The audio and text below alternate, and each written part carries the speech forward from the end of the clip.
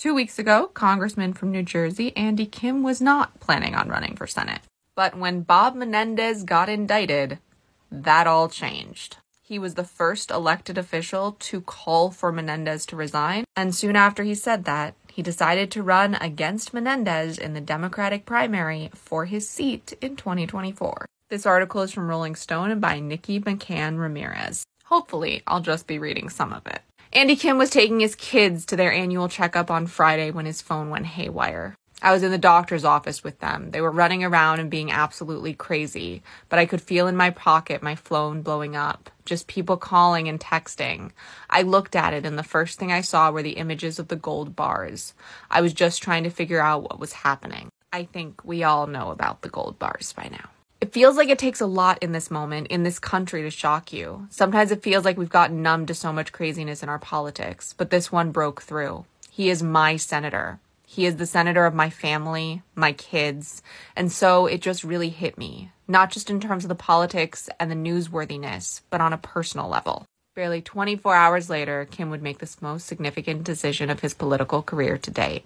He was going to run for U.S. Senate against his own senator from his own party. At 41, Kim, the first Korean-American Democrat ever elected to the House of Representatives, is serving his third term and had no immediate plans to change things up. Days before the surprise campaign announcement, he gave an interview to the New Jersey Globe, emphasizing his desire to continue working in the House. But when the news of the indictment broke on Friday, Kim became the first lawmaker to ask for Menendez to resign, and that would have been it. But Menendez's adamant response later that afternoon was that he would remain in office and was, quote, not going anywhere.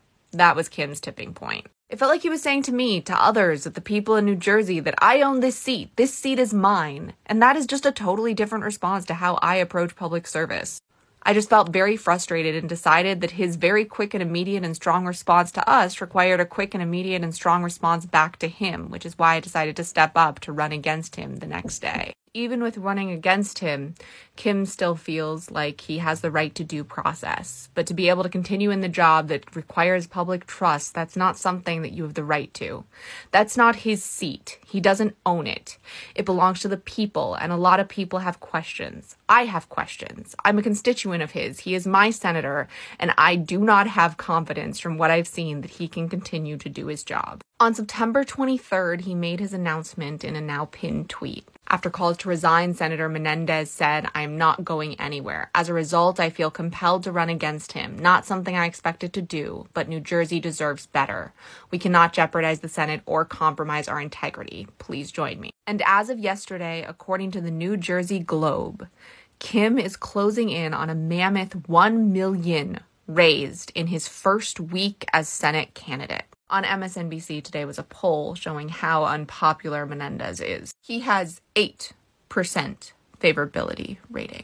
Not 18, the single digit of 8. So I think you might have just learned about, maybe for the first time, the future senator of New Jersey. He seems really fantastic, and he's young. What are your thoughts? Are you excited that Andy Kim's running to unseat Bob Menendez? Comment below and let me know.